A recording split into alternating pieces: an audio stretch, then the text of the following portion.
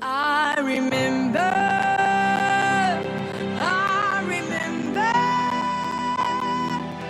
you have always been faithful to me. I remember,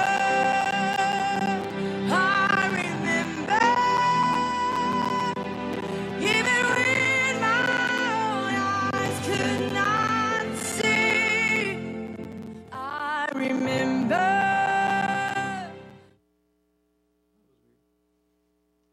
The audio and the video didn't match up there at all. If you would, turn with me to Deuteronomy chapter 4. Deuteronomy chapter 4. One Sunday morning, the pastor noticed that little Johnny was staring up at one of the large plaques that hung in the foyer of the church. The 7-year-old had been staring at the plaque for some time, and so the pastor walked up and stood beside the boy, and he said quietly, "Good morning, son." "Good morning, Pastor," replied the young man, who was still focused on the plaque, and he said, "Sir, what is this?" And the pastor said, "Well, son, that is the name of those who died in the service." Soberly, the pastor and the boy stood there together looking at the plaque when then little Johnny's voice barely broke the silence when he asked, "Sir, can you tell me, was it the morning or the evening service?" Well, this morning we're here and it's Memorial Day weekend. And so Memorial Day, for many, it marks the unofficial beginning of summer. It's a big camping weekend. We have parades, we have cookouts, we have parties. But Memorial Day means a lot more than hot dogs and campers. In fact, it began as Decoration Day following the Civil War. And many towns and cities across America began to have time of remembrance for those who had passed in the service and died in the war. And they began to decorate their graves with flowers. And after having 2 world wars, that tradition was expanded to all Americans who had lost their lives in all of the nation's wars. And in 1971, Memorial Day was officially established as a federal holiday. So what does it mean when we say Memorial Day? What is a memorial? Well, a memorial is something that is established to remind people of a person or an event. So on Memorial Day, we take time every year to remember those who've died in service to our country. They've died fighting for the freedoms that we enjoy here as citizens. And we're free to meet here without persecution because of what men and women have done overseas for our freedom. What men and women did back in the 1700s here to allow this country to be founded on the idea of freedom, willingness to stand up against tyranny. Well, in our passage this morning, Moses commands the Israelites to remember. The Israelites had been led out of the land of Egypt where they had been in slavery, and God took them out into the desert, and He there made a covenant with them, and He promised that He would give them land and that they would be a people that were set apart for God. But when they came to the land, Moses sent 12 spies to go into the land, and of the 12 that went in, 10 came back and said, "There's no way we can defeat these people that live there." But there were 2 that said, "With God, all things are possible." And they wanted to go on in. But because the people chose to follow the 10, they were not allowed to go into the promised land. And so for 40 years, they wandered around in the desert while that first generation that refused to follow God into the promised land died off. And so at this point, they're back. It's the second generation that's preparing to enter. Moses had struck a rock in anger, and we don't know all the details on what exactly happened with that, but Moses was not going to be allowed to enter to the promised land. So Joshua, one of those 2 spies, was poised to take over from Moses to lead the people into the promised land. He and Caleb were the 2 spies that had been faithful to God, and so they would go and lead these people into the promised land. And so as they're preparing to enter, the promised land, Moses reminds them what God has done for them. And we'll read that in just a second, but before we do, let's go to the Lord in prayer. Father God, we thank you for the great love that you have for us. Lord, that men and women throughout the centuries have stood up willingly, laying down their lives so that we may have freedoms. But, Lord, that's just a physical freedom. It's just a political freedom. What we needed was far greater. So you sent your Son to buy our freedom, to redeem us from the curse of sin. So, Lord God, as we study this passage this morning, may we always remember the great things that you have done for us. May we never forget how you have loved us and saved us. Be with us as we read this morning. Be with us as we hear the word proclaimed. Lord, may it go out and not return void. Pray this in Jesus' holy and precious name by the power of your Spirit. Amen. So the first thing that we see in this passage this morning is that we should not forget. Look with me at verse number 9. Only be on your guard and diligently watch yourselves, so that you don't forget the things your eyes have seen, and so they don't slip from your mind as long as you live. Teach them to your children and your grandchildren.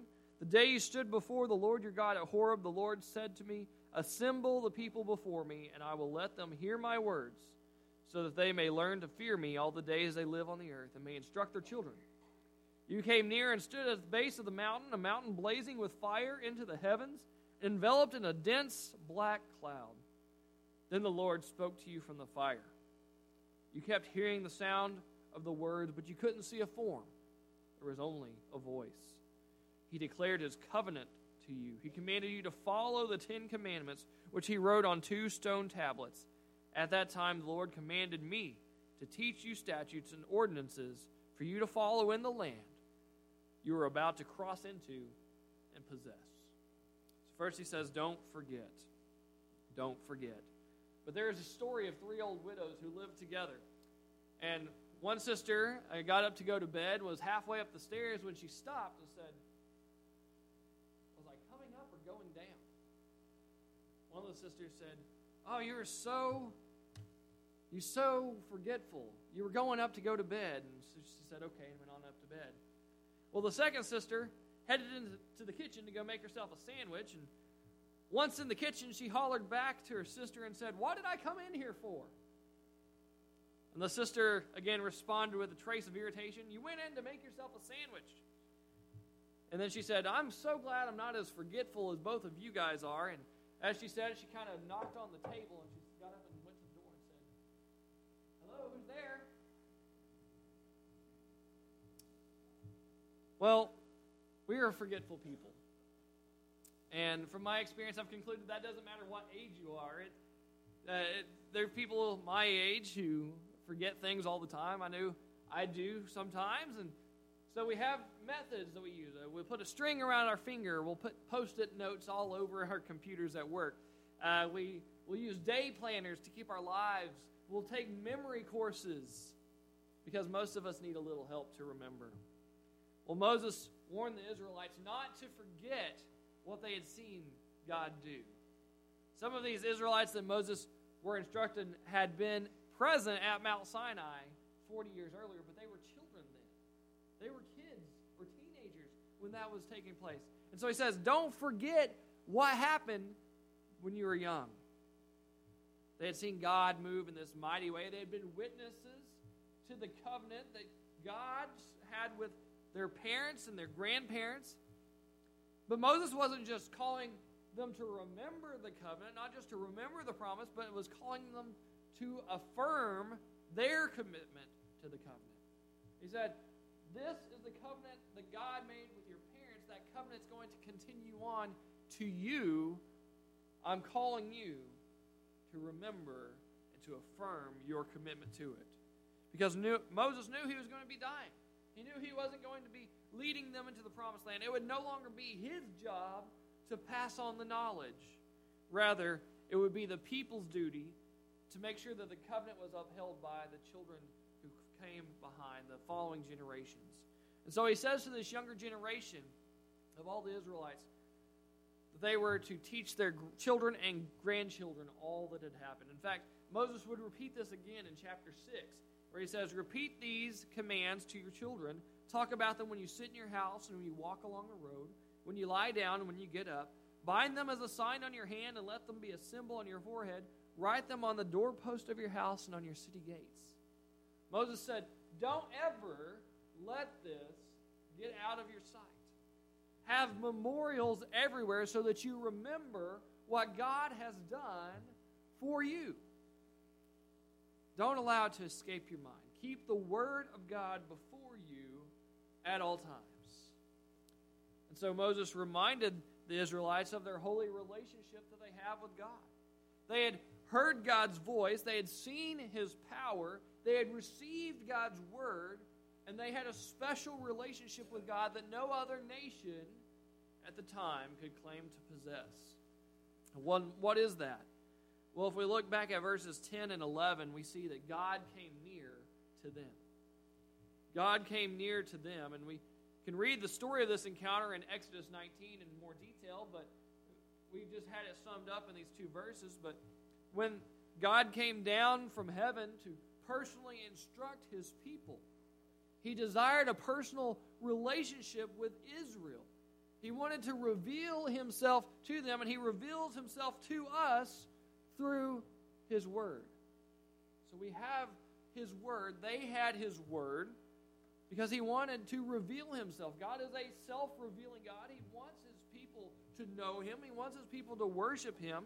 And so He reveals Himself by going to Israel. These beings He knew everything about. He wanted to teach them. He wanted to love them. He wanted to guide them in a relationship with Him. And the basic lesson for Israel to learn at Mount Horeb was that they were to fear and to revere God.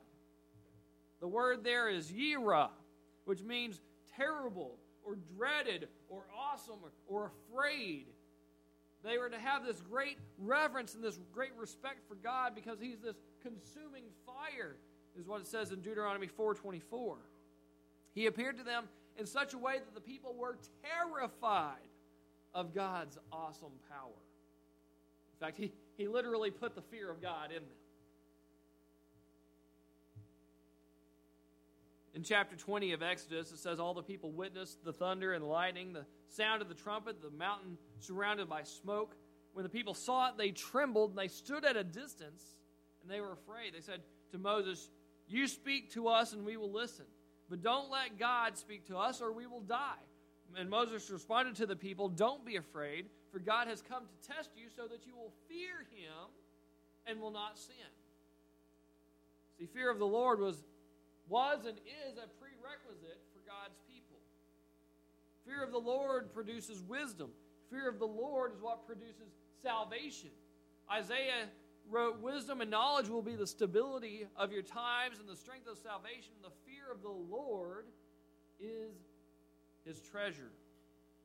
So God came near to His people to have a relationship with them and to teach them to fear Him. And because they fear Him, they were to follow His commands. Yet, we look and we go, oh, okay, all that was in the Old Testament. We're not under the Old Testament anymore, right? We're not under the Old Covenant. Now we're under the New Covenant. So this doesn't apply to us, right?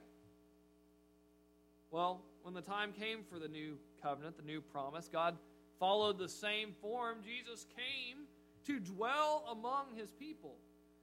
Just as God, as Yahweh had come down to the Israelites, the Son of God left His home in heaven to come down to man and to live with His people. In fact, Paul writes, have this in mind among yourselves, which is yours in Christ Jesus, who, though He was in the form of God, did not account equality with God as a thing to be grasped, but instead He emptied Himself and took the form of a servant and was born in the likeness of men.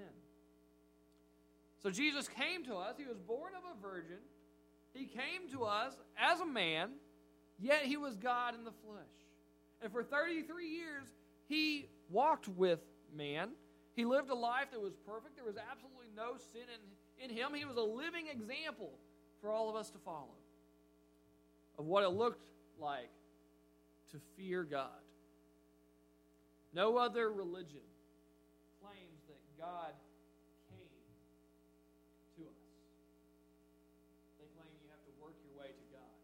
You have to have deeds that get you to God. You have to confess the right words to get to God. But we don't have that. God came to us. God left his home in glory and came down to dwell with his people. What a great God we have. Then we look at 12 through 14. God not only came near to them, but God spoke to them. When he appeared to the Israelites, he didn't have a physical form. They saw him as fire. Yet they heard his voice, and because of that, Israel would become a people of God's word. Paul wrote in Romans chapter 3, so what advantage does the Jew have, or what is the benefit of circumcision? He says it's considerable in every way, because first of all, they were entrusted with the very words of God. God came down from heaven to speak to his people, and he gave them a promise. He made a covenant with them, and a covenant is something that's greater than a contract. It's something that's greater than an agreement. It's literally adding possession of oneself to another. So God says, I will be your God, I belong to you, and you will be my people. You belong to me. There's an exchange of persons there. And in this covenant, the Israelites were granted special privileges because they were recipients of God's covenant grace. He says, first of all, I'm going to give you land. He would lead them into the promised land that Moses is preparing them to enter into, and they would conquer the people, and they would take possession of it. And if they failed to hold to the covenant, if they failed to keep God first, then after some time, they would lose the land. And we see that that is indeed what happens. They're removed from the land. But I would argue that I think probably the more important promise is the second part there, that they would be his people.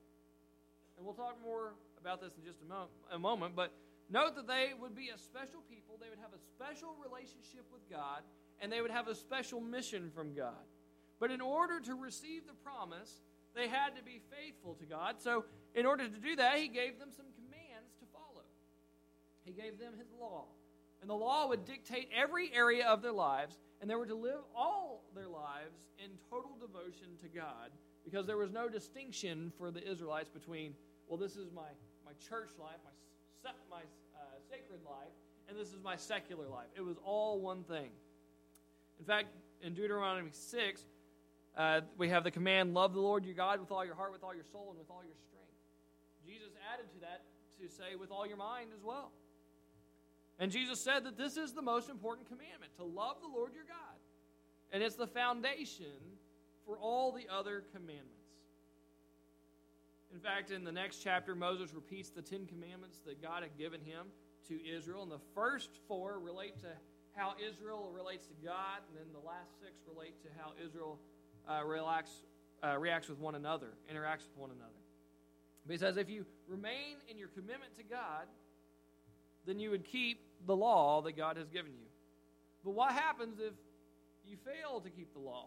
What are the consequences of not following God's commands? Well, for the Israelites, first of all, it was a loss of land. I already said that.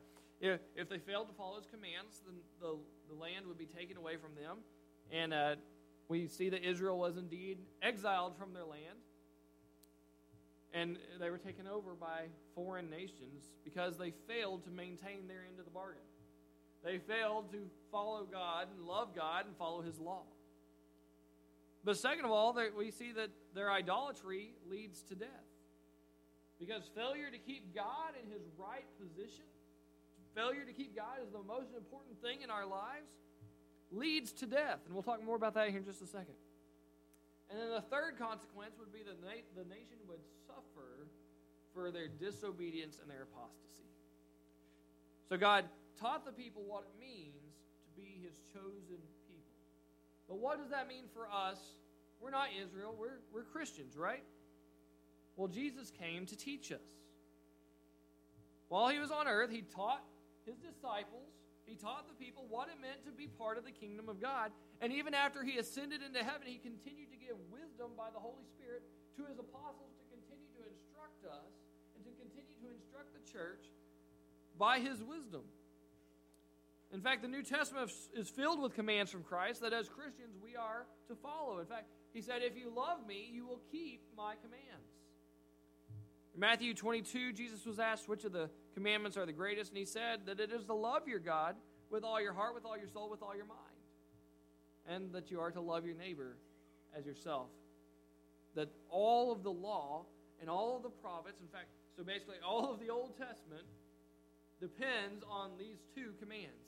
Love God and love people. So that's what we are to do. So Moses was telling the Israelites not to forget, but instead pass on everything that you have gained, everything that you've experienced to the next generation, and we are to do the same. We are to tell of what God has done. Well, look with me at verse 15. For your own good, be extremely careful, because you do not see any form on the day the Lord spoke to you out of the fire at Horeb, not to act corruptly and make an idol for yourselves in the shape of any figure, a male or female form, or the form of any beast on the earth, any winged creature that flies in the sky, any creature that crawls on the ground, or any fish in the waters under the earth. When you look to the heavens and see the sun, moon, and stars, all the array of heaven, do not be led astray to bow down and worship them. The Lord your God has provided them for all people everywhere under heaven. So he says, don't forget what God has done, and watch yourselves. Pay attention to what you're doing. Don't go astray. Because they had not seen an image of God when he appeared to them. God spoke to them out of a cloud. He spoke to them out of a fire, but they didn't have a physical likeness of God. And so there's an inherent command in that fact. If God is an invisible God, which he is, then we don't need anything physical to worship. Don't make for yourselves a form of the invisible God. He doesn't need a form. He's the creator God. If he wanted to appear to them in a form, he could have done so. But instead, he spoke to them while he was invisible. The Hebraic term translated here as corrupt means to ruin or to destroy or to annihilate. And to make any kind of image for God would not only make God angry, but it would destroy the people who created the image. And in fact, we saw that this takes place while Moses was going up to get the Ten Commandments. He comes down and the people had made this golden calf as an image of the invisible God. And Moses was so distraught, he broke all 10 commandments at once. Remember the consequences of not following the commands of God. He says idolatry would lead to death. And when people create an image of God, that tends to become their God. It becomes elevated to equality with God, and nothing should take God's place. So he says, don't allow anyone or anything to take God's place. For the greatest danger in Israel, or for Israel, as they go into Canaan, would be to look at all the nations around them, to see all of these nations bowing down to these stone or gold or silver, these idols that have been made by man, these false gods. And Israel had already worshipped false gods in Egypt. They had experienced the consequences of those actions several times. And Moses reminds them, in fact, of their idolatry that took place at Baal Peor in Deuteronomy 4:3. If you look back at Numbers chapter 25, which we're not going to turn there right now. But when Yahweh saw what was happening, they were worshiping Baal. What happened? He had Moses and the leaders of Israel put to death those who worshiped Baal. And then Baal comes back again later in 1 Kings under King Ahab of Israel. The prophet Elijah has this great contest on top of Mount Carmel where the prophets trying to get fire to come from heaven, and I kind of like Elijah because he's kind of cocky about God. He says, put water on it. Put water on it. Let's make stone and put a bull on it, and let's dig a trench and put so much water on it that the trench overflows with all the water. And he mocks the prophets of Baal, saying, well, maybe he's in the bathroom. Maybe he can't hear you because he's indisposed. Maybe he's gone on vacation. You need to sing and worship louder. And he keeps provoking them. And then, of course, nothing happens. And then Elijah steps up and he says, all right, it's God's turn. And fire comes down from heaven and consumes not just the beast, but the stones, and the water is gone. All that's left is a charred piece of earth. And once again, what does God have Elijah do? Take the sword and slay the false prophets. Because to worship anything else besides God is idolatry. In fact, Warren Wiersbe says this: to worship other gods, little g, is to worship nothing and to become nothing. Because idolatry leads to punishment that is death. It leads to destruction. It leads, for the Israelites, it leads to exile from the land. And the whole nation would be punished because of their actions. But the invisible God did, in fact, become visible for us in the person of Jesus Christ. Look at John chapter 1, verse 18. No one has ever seen God, the one and only Son, who is himself God and is at the Father's side. He has revealed him. God decided to reveal himself to his people through his Son when the right time came. He wrapped himself in flesh. He became human and came to us in the person of Jesus of Nazareth. And prior to Jesus, no one had ever seen God face to face. No one had been allowed to look upon the face of God. Even Moses, when he asked God, "Can I see you? Can I look upon your face?" God told him, "You can't look upon my face or you will die. But I'll put you in the cleft, and I'll place my hand over you, and then when I walk away, you'll be able to see my back." The seraphim in heaven, they can't look upon God, so they have their faces covered in his presence. The only one who has ever seen God in all of his glory is God himself. But he reveals himself to us in the person of his Son, Jesus Christ. Therefore, we look to Jesus to know God. We look to Jesus as the one and only way to God. Jesus said, "I am the way, the truth, and the life. No man comes to the Father but by me." Then look with me at verse 20. "But the Lord selected you and brought you out of Egypt's iron furnace to be a people for his inheritance, as you are today." So he says, remember whose you are. Remember who you belong to. Don't forget who you are and whose you are. He contrasts Israel with all the other nations. Israel was unique, not because there was anything special about them, but because Israel had been selected by God, saved by God, to be used to serve God. First, they were selected by God, and that means that they were taken or seized by force. Now, how did God take Israel by force? Well, he sent 10 plagues upon Egypt to seize them from the Egyptians, to lead them out into the promised land, to be with him. There was nothing inherently special about Israel. They were just people like everyone else. But God chose them because he had made a promise to Abraham. He had made a promise to Abraham that if you follow me, if you go and be a blessing to the nations, I will bless you, and you will be a blessing. And so, God chose Israel because they were the people he chose. They would be his people, and he would be their God. But in the New Testament, things expanded out. He said, no longer is it limited to Israel. Rather, it's the Christian who has been selected by God, not because we have some great ability, not because of anything that's special about us, but simply because of the grace of God toward us. Because Christ loved us, Christ died for us, and Christ was resurrected from the dead for us. And God drew us by His Spirit to come to Him.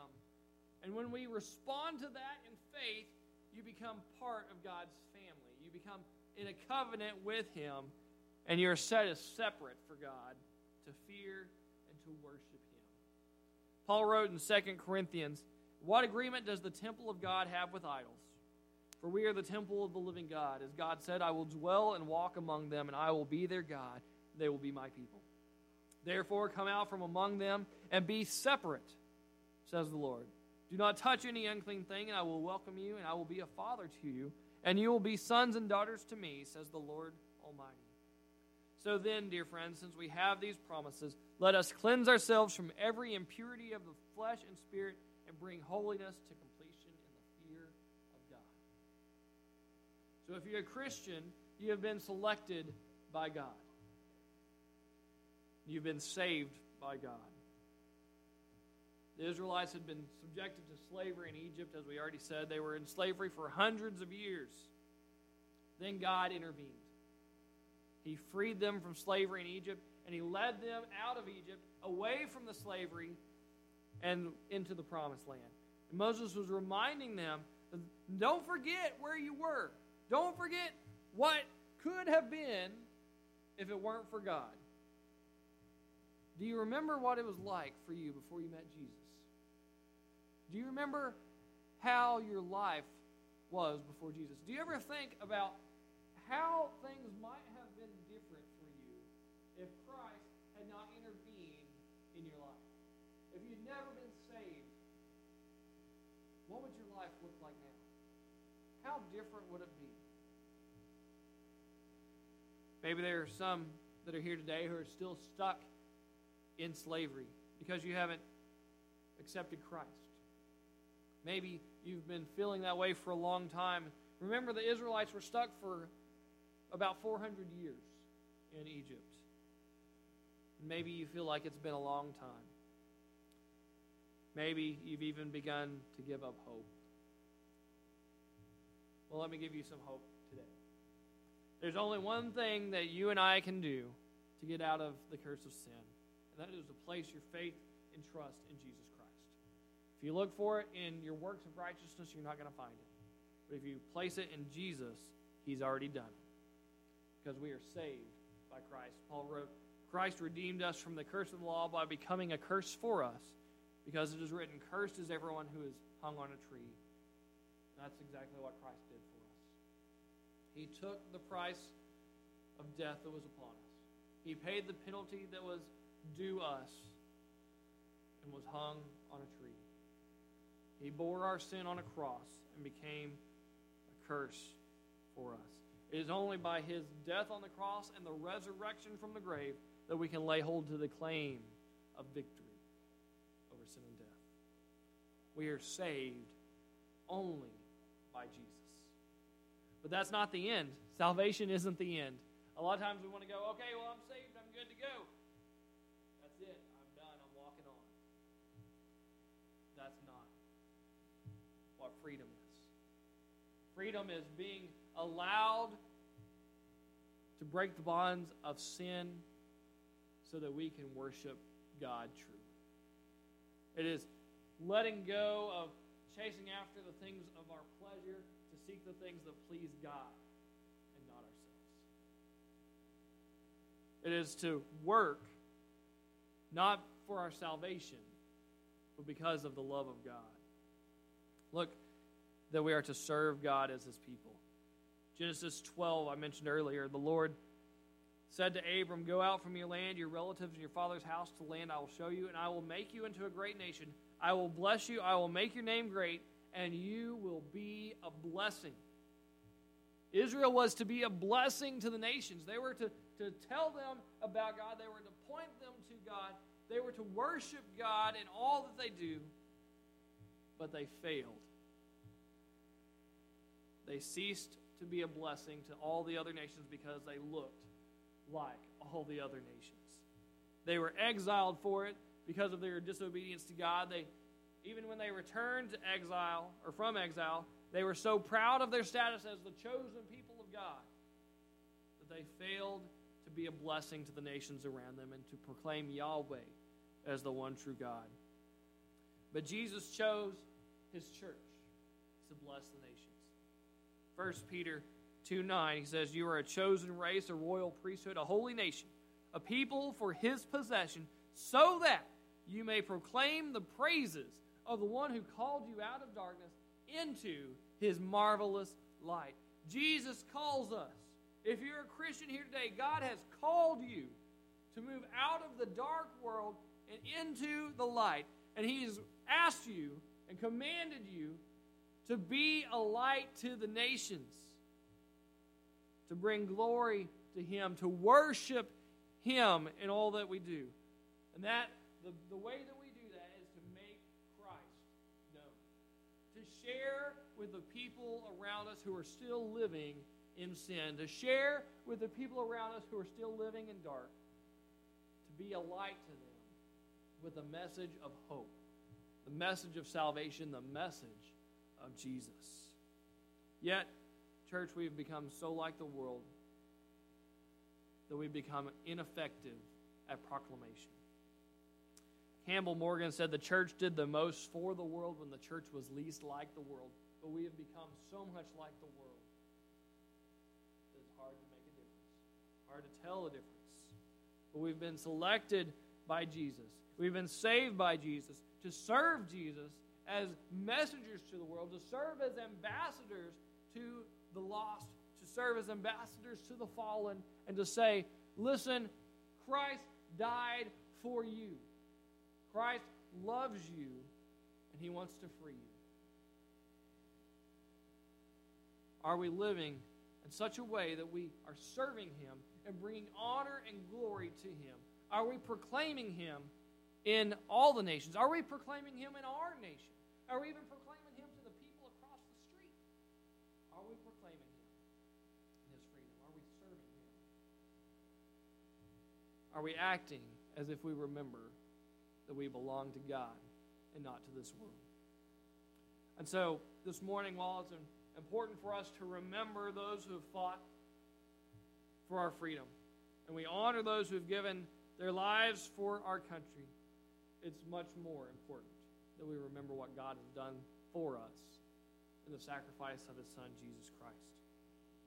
He came for us, came to us to dwell among us, to teach us what it means to fear God, to provide an example of what it looks like to live a life in fear of God, and we are to follow him. We are to follow him in suffering. We are to follow him in praise, to make the message of the gospel known to all the world.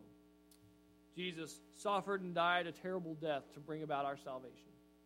He willingly laid down his life and picked it back up again so that our lives could be free.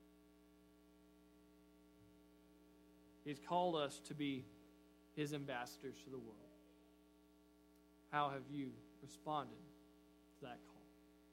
Would you please stand as we have a